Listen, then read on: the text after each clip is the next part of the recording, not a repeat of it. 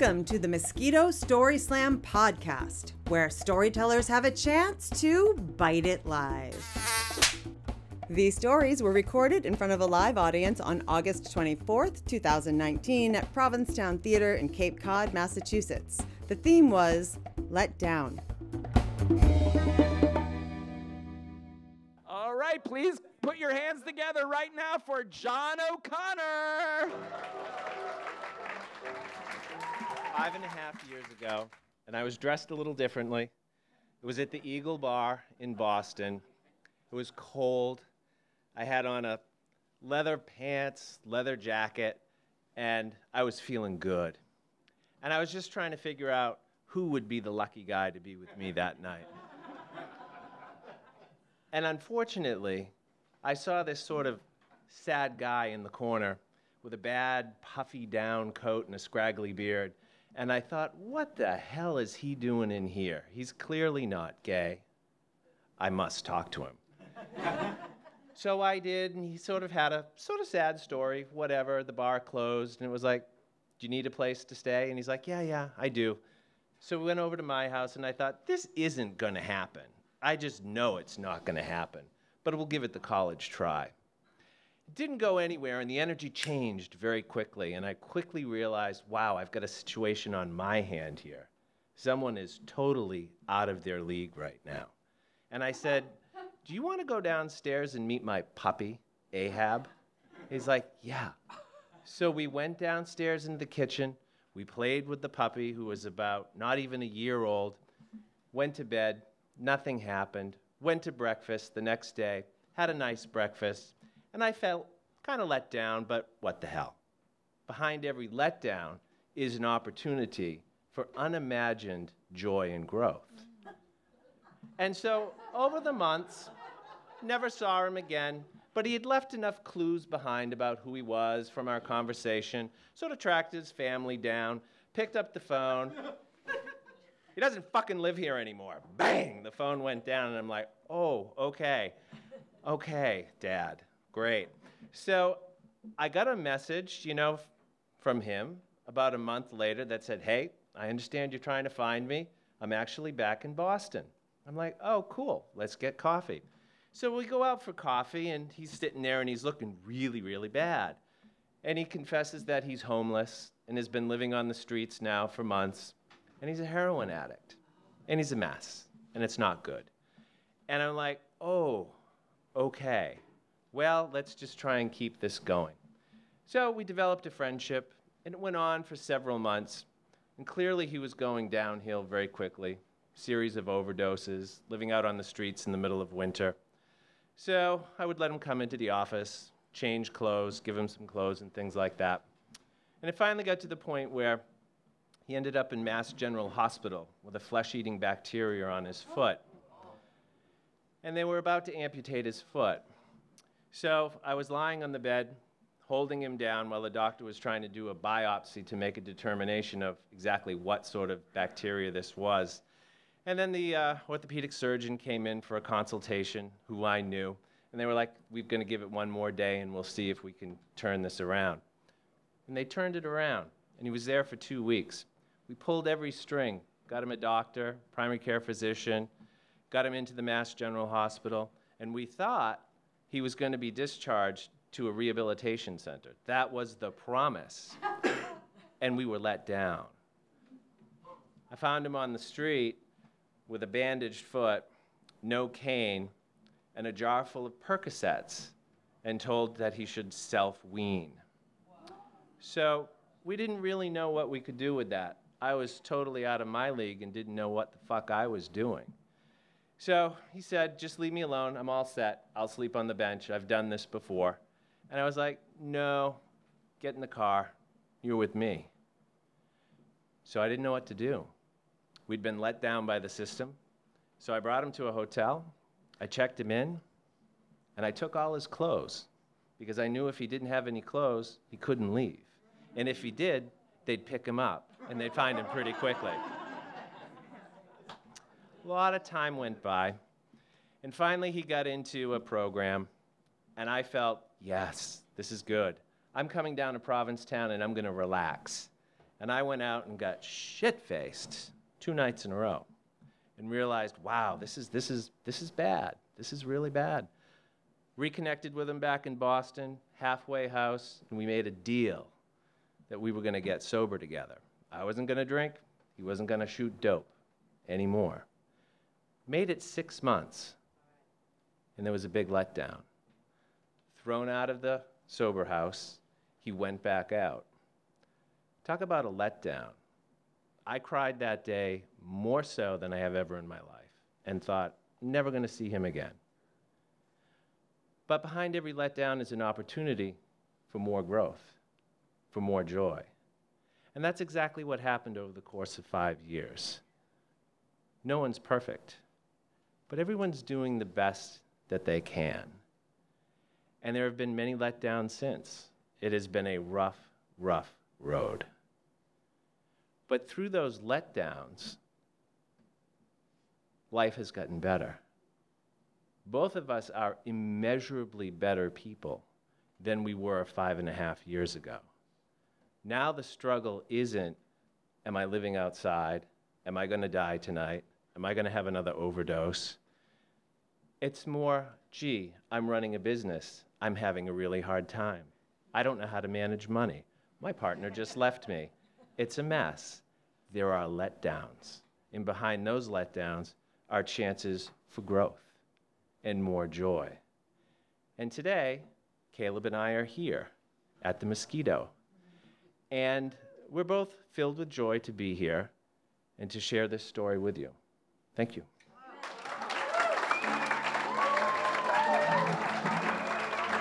Pat Medina. My story starts. I'm a young girl. I'm living in a house of chaos. And all I could think to myself is, I wish I lived in a cave. Of course, not with the bats or anything like that, but, in a cave, just like quiet and darkened and alone, and just leave me alone now. Okay, so I get a little older, and, as usual, I'm scrounging for work in New York City and doing everything I possibly can to find some work. And, I'm willing to lie. It's okay, I can lie. And do you do this? Oh, yeah, of course. Yeah, what kind of, I'll change that on my resume. Okay, so I end up walking into this place that has a help wanted sign out on the window, and it's called the Stat Store. So it's on 7th Avenue. It's really great. And I walk in, and can you work these huge computerized cameras in the dark room? And I think to myself, this is my cave. Yes. So I go in, and I look at the cameras, and I said, well, I'm not familiar with this model, per se. So the manager of the place says, oh, yeah, this one is great camera, look. And he does this whole thing. And I'm thinking, I could be the bat in the cave and do the dance and everything. And this would be great. And I said, oh, yeah, I could do that. And he said, okay, because, you can start tomorrow if you want. And I'm like, yes, okay, how much do you pay? Didn't matter. I wanted the job. It was a nice, clean, dark room. It was dark. Nice, atmosphere. The people were nice when I walked in. It was like, hey. So I said, yeah, I probably need a little time to get used to the camera. He said, well, if you want to play with it now, you can. And I said, great. So I did that, and I found the manual. And, I tested a couple of things. Now, you're talking like 16,000 watts of light, like disturbing my cave, and that was fine. I brought the manual home, and overnight, I thought I learned how to work this camera. So I went in the next day, and within like a year or so, I was the top camera person at this place. I was going out and visiting with clients who were doing designing and needed, stat room operations. And this was, pretty high tech for the time. So I became top in my field doing this camera work from a manual. But I learned a lot about like the photo papers and stuff like that. And I asked for a raise. And he said, we've actually given you enough raise. You're at your plateau right now of raises. He says, maybe you want to think about color. And I thought, oh no, black and white is like totally me, the extremes, black or white. There was no gray, but I had to learn all about those tonalities when I was in there. Okay, so he said, you know, I wish you luck. I'll give you great recommendations, but I think we need to kind of boot you out. So I went back to driving a taxi, and I was driving a taxi in New York, and I was driving a truck for a publication house that was giving me muscles because I was lifting boxes of magazines. I became a board artist, so I learned all about everything behind the photostatting thing.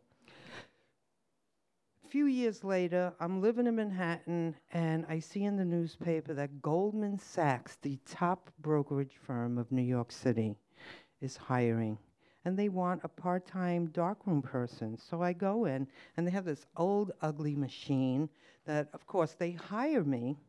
But in the hiring, he said, wow, you know a lot about this stuff. So he brought me to the vice president, who then told me they were in the process of moving, but they wanted to set up this big cave for me. No, this big dark room for me. So I said, okay, well, what would I need to do? Would it be part-time? No, you're going to set the whole thing up. So when we get into the new buildings, you'll be in charge of setting everything up, ordering the paper, ordering the components of the dark room, training the staff.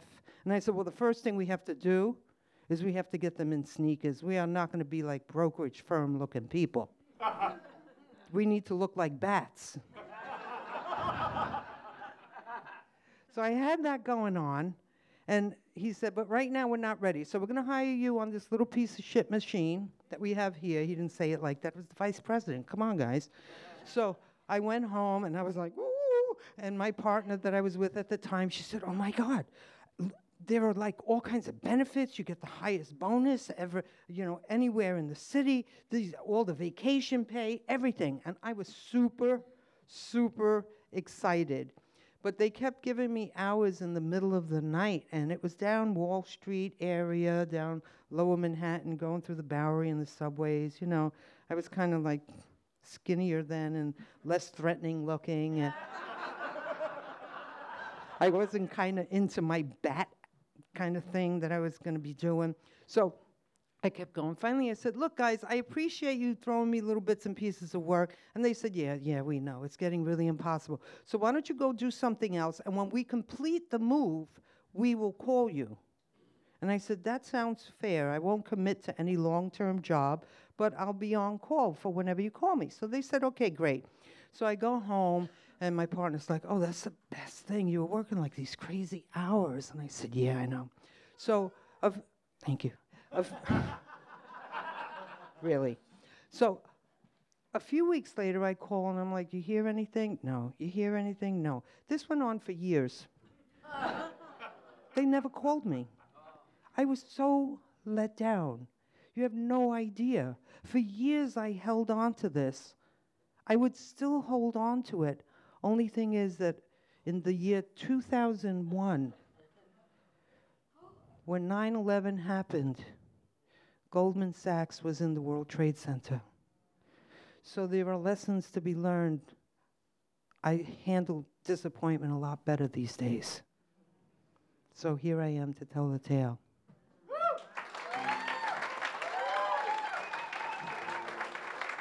Hands together for Jill.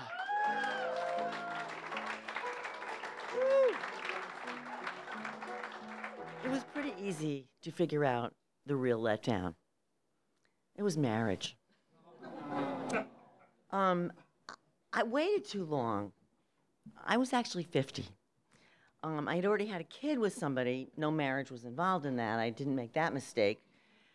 And then the kid was sort of growing up, and he had a father. That was fine, but I wanted him to have a normal life with a normal family. So I found this boyfriend, and things were going really well while we lived apart, but he had never had kids.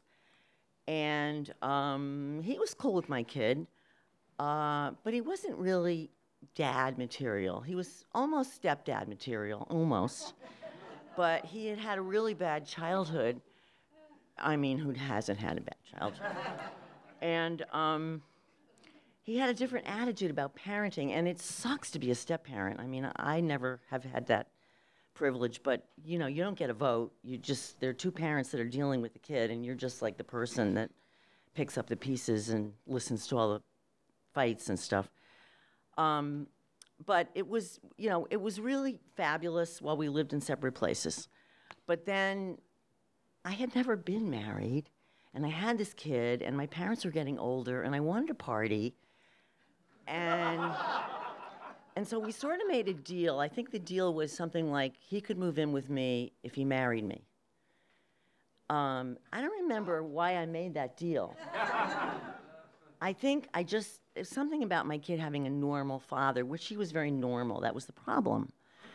He was normal, you know, which felt refreshing after the real father, but he was normal.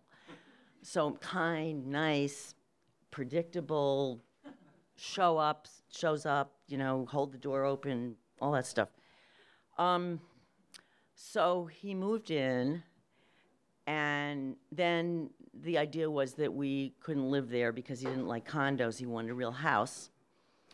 And we got the house, and then we said, okay, we better get married. Or I said we better get married. Or my parents said we better get married. I don't know. My parents were so much in shock about this. So we were really good at projects. We were a very good team. Two of us could have accomplished just about anything if we hadn't lived together with the kid. So we planned a great wedding. I mean, we figured it out. It was in Falmouth. It was very romantic. It was this beautiful place. We had the great band. We had a great honeymoon. But the night after the wedding, the night before we left for the honeymoon on Martha's Vineyard, I didn't want to leave the wedding because all my friends were there, and I was supposed to leave with my husband to go to Martha's Vineyard, to some place. Like, all my friends were here. Why was I going with him? You know, that wasn't a good sign. I guess we had an okay honeymoon. So what I think about all this is that it was me. I forced him to marry me, let's face it. I coerced him. I did. And it was something that I hadn't done before. So I thought, well, everybody else has done this thing, and it's my chance to do it. So I better do it. So I had that moment. I had two dresses. I had one that I wore for the ceremony, and then I had another. I couldn't just have one. And then I had another dress that I put on for the party. And my parents were so happy that I was marrying. They were just so happy. I was, you know, a very shameful daughter. I had been with many men, and I had a child with one, and they were glad I didn't marry him, actually. They wanted me to, but they were actually relieved that I never did.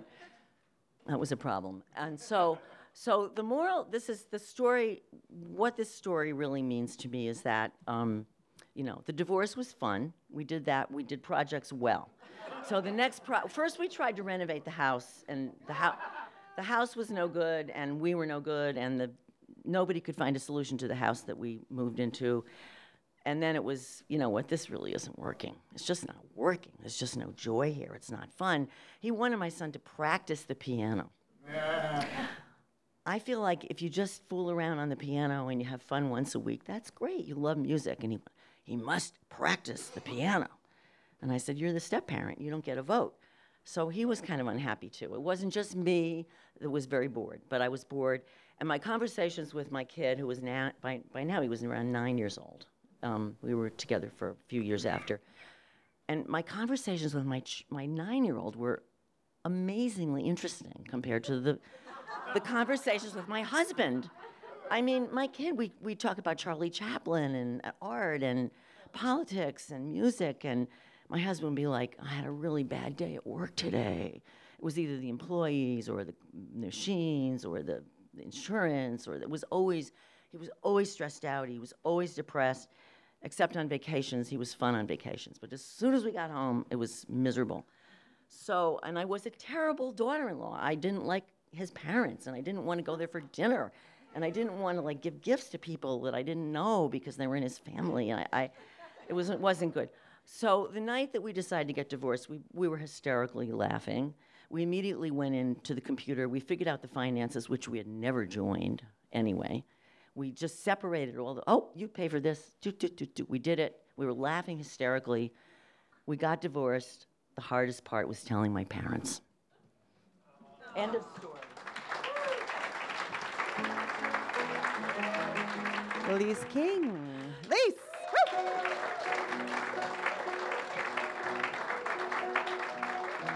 So growing up here in Provincetown as a kid, I remember the first time that I heard them, July 4th parade, the fife and drum coming down the street, and having this incredible feeling. Like, you guys, can you hear it? The fife and drum, coming down the street, the 4th of July parade. And I remember looking up, so I remember my age, because I was looking up at them as they were going by, and I just remember. And I got just overwhelmed, and I started crying. And I told my mom, if you all know my mom, Bunny, and she's kind of a very left-of-center political person.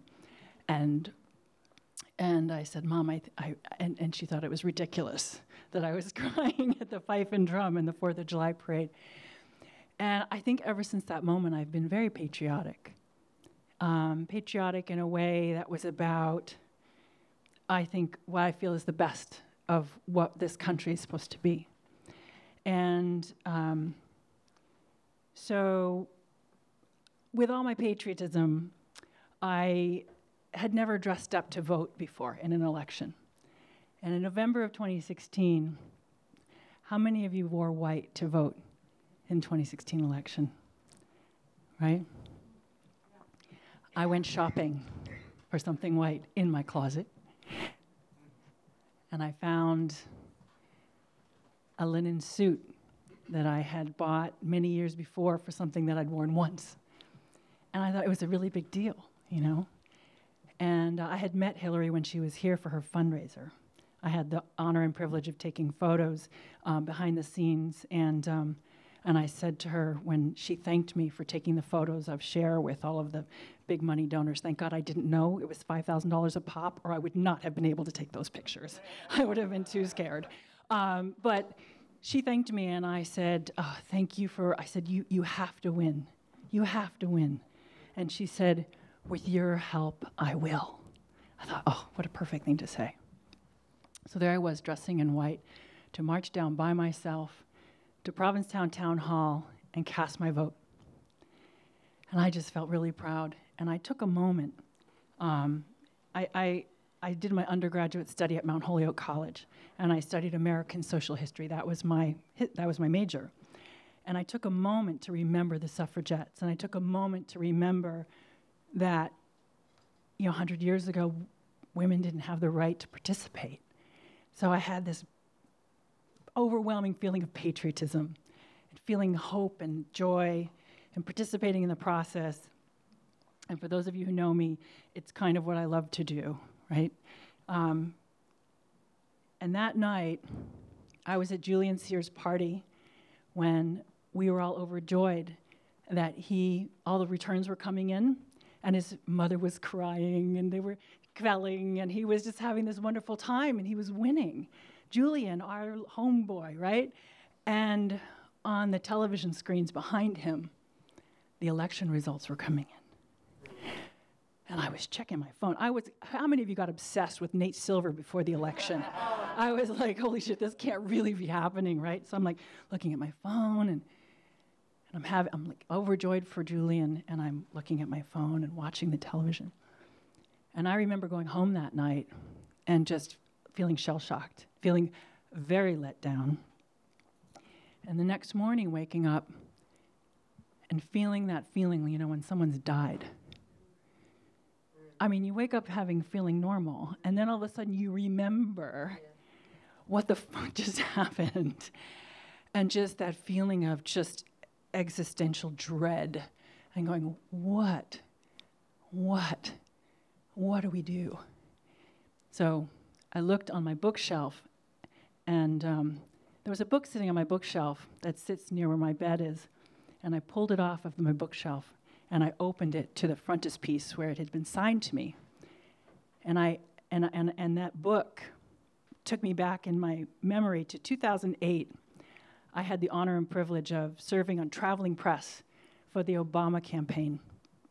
And I was on the airplane with Obama whenever he went to Indian country, because my ex-husband and I, we owned a national Native American newspaper called the Native Voice, and we became traveling press for pool press for Indian country. So we were giving away everything we did on the campaign for free to all the tribes, all the local outlets that wanted it. And it's very expensive, to be on traveling press. There's a reason why independent media isn't a part of traveling press for presidential campaigns. It cost, back then, it was about $3,000 a day. So we were very lucky. We had a lot of folks sponsor us. So when I got on the plane, of course it was amazing. And getting on the plane, and I'm like, they have the dogs, you have to put your stuff down, and all the dogs sniff the stuff, and then you do the, the with the thing, and you turn around and you do the thing. And then I'm getting on the plane with all the other members of the traveling press. And I'm just like this little independent press out of South Dakota. And at that time, I was living out there, and that's where we did our work from. And we get on the plane, and we're in the back of the bus. And so in the front of the plane is all pristine. You get to the back of the plane, you go through this curtain, and it's like a fucking party back there. That's where the press lives, and I mean lives. Because I was only on there, when he was in Indian country, so for days at a time. And I'll get there. For days at a time. But some of these guys, like for CNN and Fox, they've been on there for weeks and weeks. They literally have a camped out space with all their pictures and stuff hanging from the ceiling, and there's a disco ball back there, and there's an open bar. And anyway, so we go to take off, and the plane takes off like this. I'm like, what? They're like, oh yeah, the pilot is a military pilot. So wheels up and wheels down is like this and like this. It was incredible. They roll oranges up the center aisle for fun while we're taking off. It was like, it was incredible. So the secret, I'm getting to the end. So the secret was, this guy came up to me, he goes, hey, by the way, when we land in Chicago, that's where we rest, he said, there's a Barnes & Noble down the street from where we all stay in the hotel. And if you bring Obama's books on the plane, he'll sign it for you. And I was like, really? Okay. Now, I had about 6 people who had really donated a lot of money, including a woman who was dying of cancer, breast cancer, who had sponsored us to be able to have this incredible experience and be of service in this incredible way. So I didn't just do 1 book, I did 6 books. I went to Barnes & Noble, went down the street, 6 books, brought them on the plane, and Reggie Love, you guys remember who Reggie Love was, his body man? He comes back and he's all smiling, and I handed him 6 books. I'm like, really? He says, possible? Anyway, about an hour later, they said, in each book, put what it's for. So about an hour later, he comes back, and all the books are signed. And that book that I kept for myself was The Audacity of Hope. And that was the book I pulled off the shelf the morning after the election in 2016. And that's what I want us all to hang on to. The audacity of hope. And we're going to get there, folks. Thanks.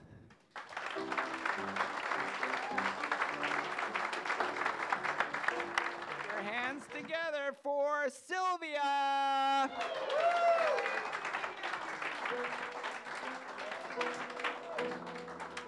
So this is a story that is set in a theater.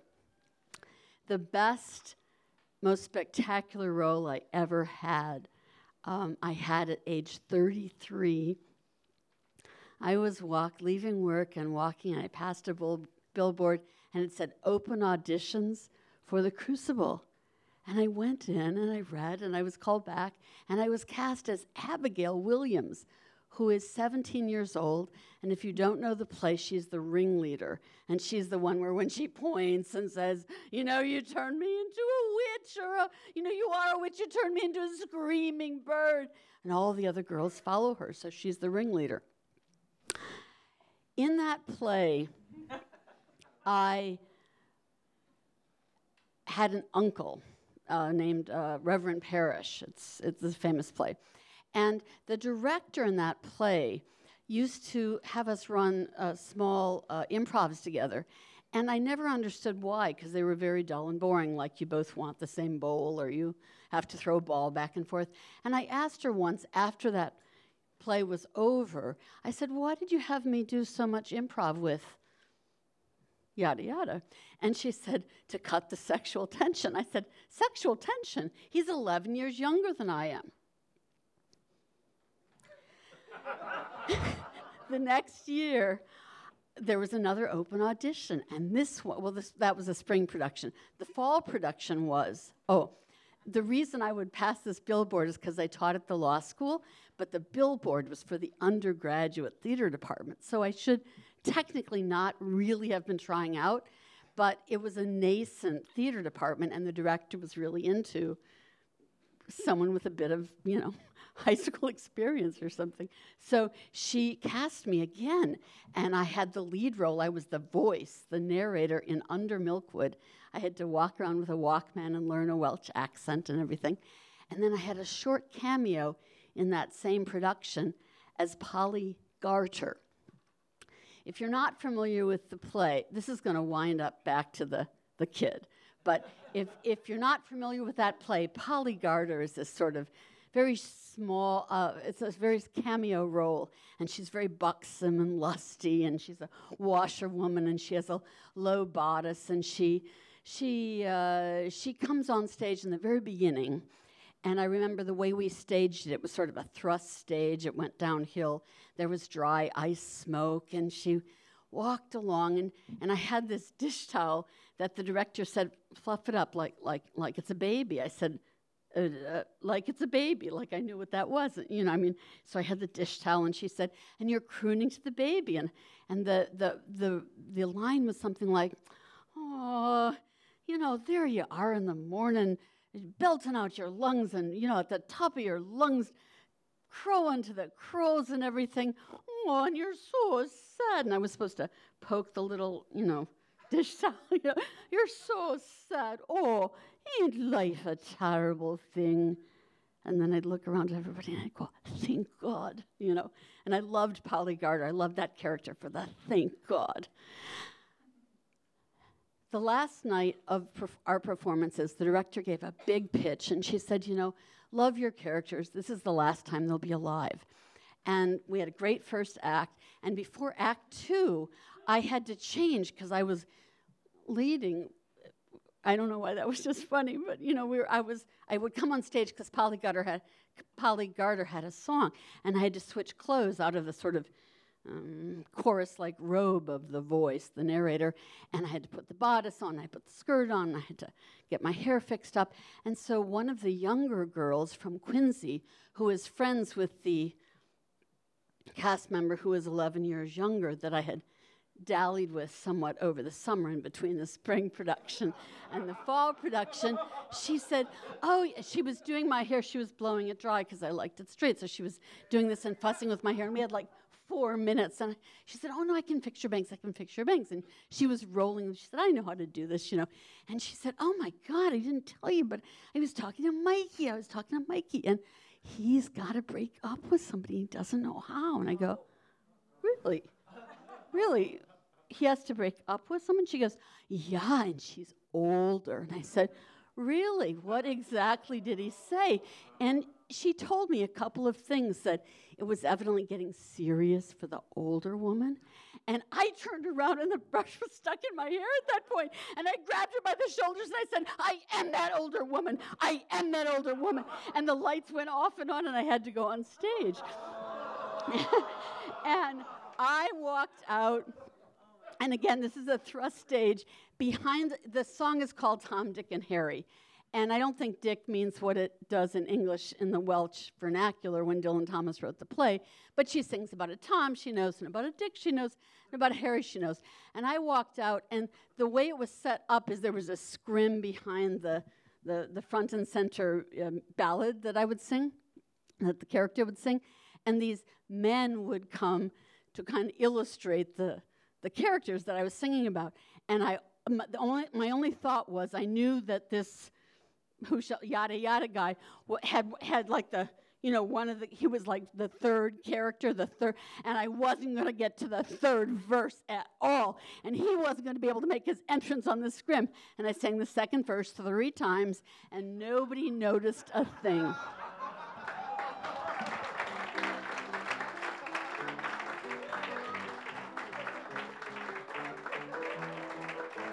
Please welcome to the stage, Erica. Woo! Erica. So I grew up a little bit up the street on Route 6A in Cumquid. Anybody know Cumquid? It's a tiny little village in Barnstable. And my father was a super, super talented artist. His name was Ken Jansen. And he was never recognized. If you have any of his paintings, that's a great thing. He was a super talented person. He died in 2000. He was a smoker, unfortunately. So if you are a smoker, stop immediately. Died of lung cancer. Yeah. So I ended up buying the home that I grew up in, and it was his studio, and it was his art gallery, and it was 6,000 square feet on 5 different levels. It was always changing, always changing. I mean, in addition to being super talented artist, he was a carpenter. I mean, I loved him dearly. He was an amazing, amazing man. And when he died, my mother was there alone and freaking out. So I was married at the time, and I decided, I'm going to buy this house, buy back my childhood home, which I affectionately referred to as the House of Usher. And if you know the story, okay, yeah. Okay, so enough said. In any case, the deal went through, and in 2001, me and my, at that time, husband had the place. I sank 6 figures into renovating that place. I was totally into it. That was my second house, and I was, as I said, I was really into architecture and renovation, and so that was starting in 2001. March 21st, first day of spring, 2005, 6 a.m., the house burned down while we were all in it. Yeah. That was a letdown. So I became an Ambien addict, by the way.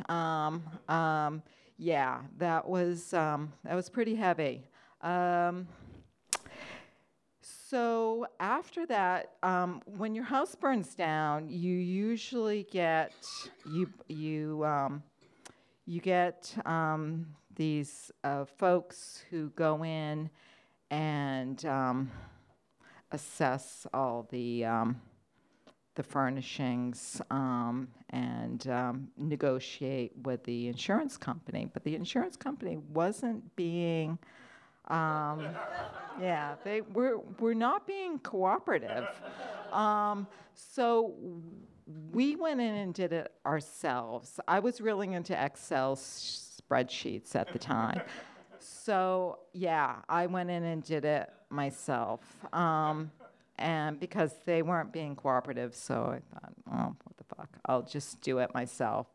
And so we did that, and halfway through the process, the insurance company went bankrupt. Yeah.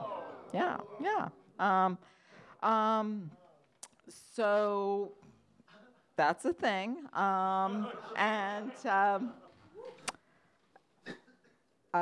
So we soldiered on, and I, in the meantime, started designing a new house. And we hired a builder who will remain nameless. And so the deal was, when an insurance company goes bankrupt, there's insurance for insurance companies, believe it or not. And so when the insurance company goes bankrupt, it's actually not a bad deal because there's insurance for insurance companies, as it turns out. So we were able to get all the money from the house. And my brilliant lawyer suggested that when we got the entire payout from the house, that we give it to the builder who had built half a house at that point. And he promptly said, "Thank you very much." And I never saw him again. Okay, so I had half a house. At that point, it was like 2 years into the process, and my son was like, "We're never getting back there." And I'm like, "No, we're going to get back there." So I became subcontractor, which was really interesting. We did get back in that house with a $60,000 loan from Bank of America at 20%. Yeah. And the help of Home Depot, who I love, and Job Lot, yeah, and various other cheap finishing vendors. So 3 years later, in 2008, we moved back in, and I built the home of my dreams, actually. I have pictures of it. I know this isn't going to be recorded, but so I'll just show the front row here. This is my house. Yeah, it's beautiful, and I love it every day. It's wall-to-wall carpet, but it's really cool. Thanks.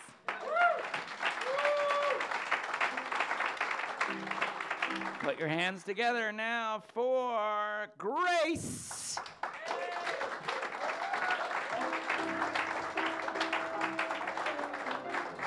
I grew up in Portugal in a small city in an orphanage. And every year we would go to the beach house every August 1st. The nuns would rent a big bus and we'd get on the bus and we'd go to the other side of the world. At least it felt like that. And it was great for the whole month of August. We would be there.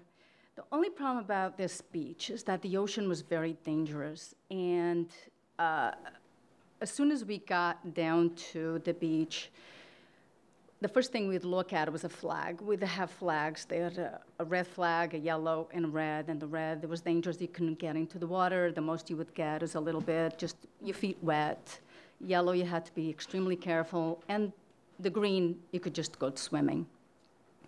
So that was very important. The nuns also would rent these 2 cabanas. And this was a very large beach, and very long and very wide beach. And every year they rented in the exact same place. And next to us, there were always the same cabanas also. They're always the same families. And even though some of them were French, some were English, but they're always in the same spot. And there was a blue umbrella that was next to us, and there was a little boy, which was a bit of an unusual thing for us because we're just girls. There was 40 of us. This boy was older than me, but I was very young when I first met this boy. Slowly, he started to play with us, and then he started to come to our cabana, And his mom and him, in fact, became so close with the orphanage that they actually got invited to come to dinner at the orphanage. That has never happened before. And every year, we would go, and the boy would be there and would play with the boy. And then he became more of a teenager, and he became the boyfriend of one of the girls. One year, we went to the beach, and the flag was green. And it was, ocean day. You could just go swimming. And I don't remember seeing that many people in the ocean, but the boy was there. His name was Juan Carlos. And he's there in the water, and he calls me to come in because it was great. But the problem, even with the green flag, you had to be very careful, because if you step a little too far, which wasn't that far, you could get water pretty high up. And he said, "Come on, it's good. The water's nice to swim." And I get there, very close to him, and he said, come, I'll protect you. I won't let anything happen. And all of a sudden, I feel pressure above my head.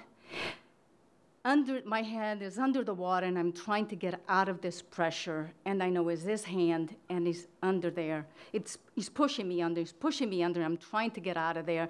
And finally, I come out of the water, and I take a breath. And before I even able to get anything, he pushes me down again, and he does it again, and I try again, and I'm splashing. I'm trying to get out of there.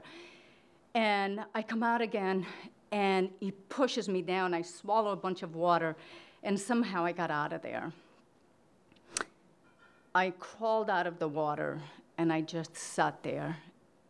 And I open my eyes, and I look at him, and he's smiling at me. And I'm crying, and he's going like this. And I walked back to where the nuns are and the other girls are. And I don't say anything to anyone. Not my sister, not the nuns, none of the girls. And this boy continued to come and play. And the years go by, and I never tell anyone.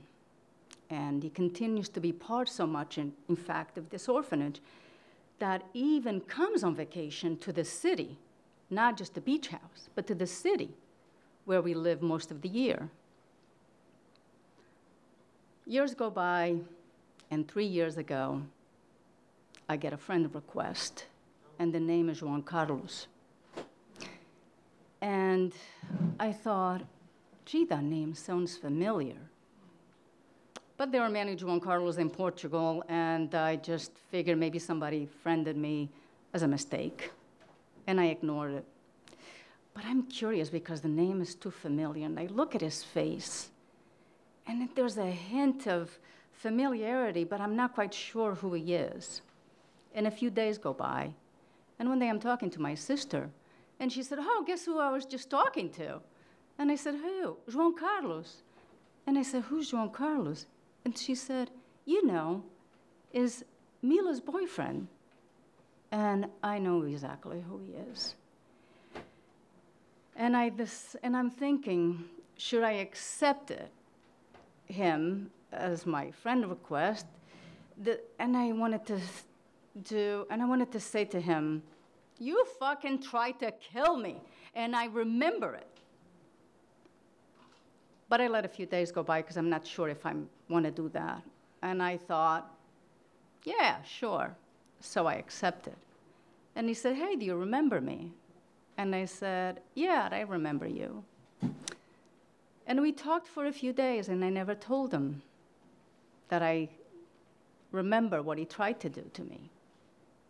In fact, I even tried to get him back to his first girlfriend, because he has a bunch of kids and he's been divorced whatever many times, and he's asking me for help. And I'm thinking, why am I not saying this? I'm actually disappointed in me that I'm not saying to this guy, "You tried to kill me." And I know that. And so 2 years ago, I was going back to Portugal, and he said, "How about we get together because I was going to get together with a bunch of girls and some of the nuns. And I thought, no. And I said, well, it's not going to work out because this and that and blah, blah, blah.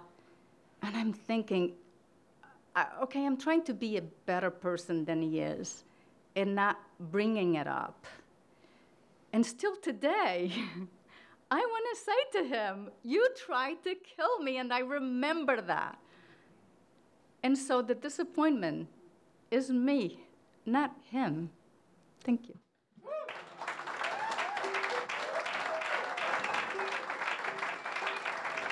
Martha Clark. Martha.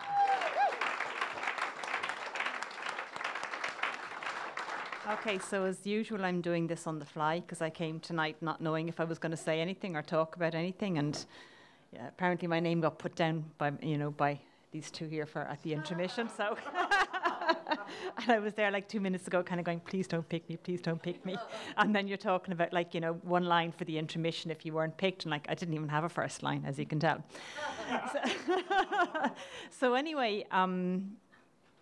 I mean, it's been very moving hearing the stories here tonight. It really is. And I've been in a couple of major relationships in my life, and I didn't know which one of them to talk about. Because when I woke up this morning, it was like, shit, is it let down here tonight? And is it the unexpected next week? Or is it the other way around? So I didn't know which. So I'd kind of have two stories half planned. But basically, like one major relationship that I was in for, 15 years after it ended, I kind of decided, like, well, I need to get myself back out there. And I was, 32 or 33, and like, dating sites or dating agencies had just started. This was pre-internet, lads. Yeah, I mean, we forget that there ever was a time pre-internet. But I joined a dating agency because a friend of mine said that after she split up from her husband, she said that women join Gingerbread, which is like, cheap and cheerful like support group for like if you're separated. And then she said like men don't join dating agencies. And I went, well, fuck that. I'll join both. Thank you. So I did. So I was kind of on the, the second level of the budget one, and it was kind of like, I don't know how many dates per month or something like that. And when I look back on it, I used to plague them. I used to ring them up and kind of go, well, he said he was like this and he wasn't like this. And he said he was like 5'7". And I'm telling you, I'm 5'7", and he was really only 5'4". So and this fella said he was 57, but like by the look of him, he was like 65. And then I actually met the guy who ran the agency, because this was what, in the 1983, I think. So there was only like 2 or 3 dating agencies, and if I'd had the money, I'd have joined all of them. But I only joined one, so I eventually met the guy who ran the agency. And I mean, God bless him, I don't think he knew what to make of me, because I was 32, and he said, like, on your profile, you've put like anything between the age of like 21 to 45. And I went, yeah, well, I'm just like maximising my chances. And then like, some fellas would like try to set up a date and they'd be in Limerick, and I'm kind of going like, that's 130 miles away. I'm not maximising my chances that much. So anyway, through that agency, I actually did meet one guy who completely broke my heart, and we won't talk about him. Because I'm kind of fast forwarding to like after the guy that I then married, and then after I got divorced. And then I was kind of, what age was I then? I was 47, and it was a different world because we'd like internet dating and internet sites. And I was kind of going, well, like, it's a different kettle of fish when you're putting yourself back out there when you're in your late 40s versus your early 30s. And then I was kind of thinking, well, sure, I've done all this before, so, I know it's on the internet now, but like the same kind of rules apply, and I'll still like go for the whole Gemini thing of like maximising my chances at all opportunities. So I was on like about 5 sites. But I'd moved back to like West Cork, which is a very rural part of Ireland, and I was working in a very well-known guest house. So I was kind of, when I'd meet guys, I'd kind of like not tell them my real name, and I'd say like I worked in a bar, which technically was true, because even though I worked in a 5-star guest house, I did do the night shift in the bar. And anyway, I met this guy on one of the sites, and we ended up having a 9-year relationship.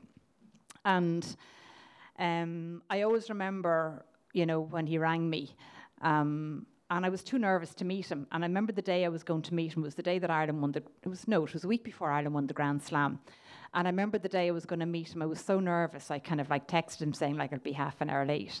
And I got a text back saying like, don't dare do the I'm too nervous thing. I'll meet you at 2:30 and that's it. And I kind of went like, well, I'll fucking show this guy. I'll just turn up, I'll have coffee with him, and that'll be the end of it.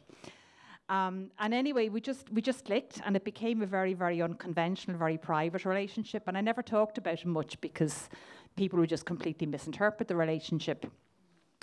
But as some of you know, I moved to Italy about 4 years ago for 2 years, and I said I'd live in Italy for the rest of my life, and then I came back to Ireland, and then I ended up moving to the States.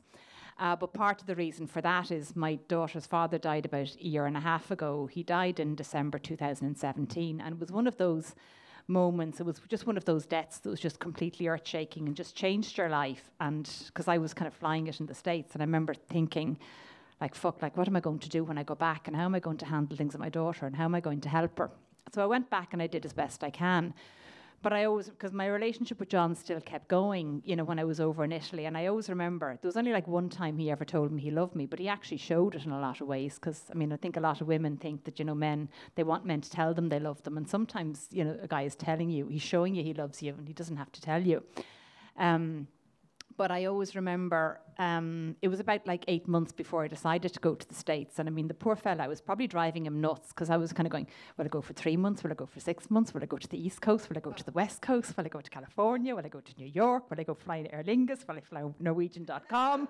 I mean, the poor fella, he's like, you know, because for a period of about 6 weeks, whenever we'd meet up, it's like, where'll I go? What'll I do? How long will I stay? And I always remember, and I keep these words in my mind, it's like he said, would you go way off to America and not be worrying about how you get back? And I kind of went, Jesus, I never thought of that.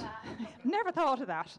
Because, you know, I'm kind of quite focused and rigid and organised, and it's like if you go somewhere and you say you're going to do something, you have to do it.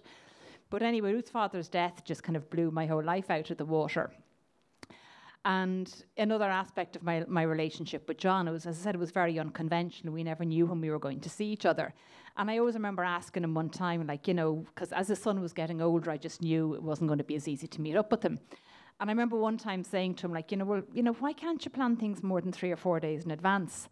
And I always remember his answer was, and it was like really to the heart and really honest, it was like, because I'll be afraid I'll let you down. And I kind of went, well, that's fair enough. You know, because women are kind of trained to think that if a man really loves you and is committed to you, like, he'll plan things in advance and he'll do things this way and that way and your way. But basically, like, he ended the relationship within 6 weeks of David dying, so it's kind of like a double blow. And some of you who know me do know that and the impact it's had on me. But like, of all the 2 things I remember of that relationship, it was 2 things. One was like going off to America, so here I am, folks. I never did go back. And to not be afraid, and you know, that he was afraid, he didn't ever want to let me down, and even the way the relationship ended, he didn't actually let me down. So I hope that's an okay end to the story, because I didn't think it'd be called. Thank you for listening to the Mosquito Story Slam podcast. The Mosquito is produced by Vanessa Vardabedian with theme music and editing by Jay Hagenbuckle. Find your next opportunity to join us in person by following us on Facebook, and be sure to subscribe to this podcast for more stories. Remember, tell your friends, take a chance, and bite it live.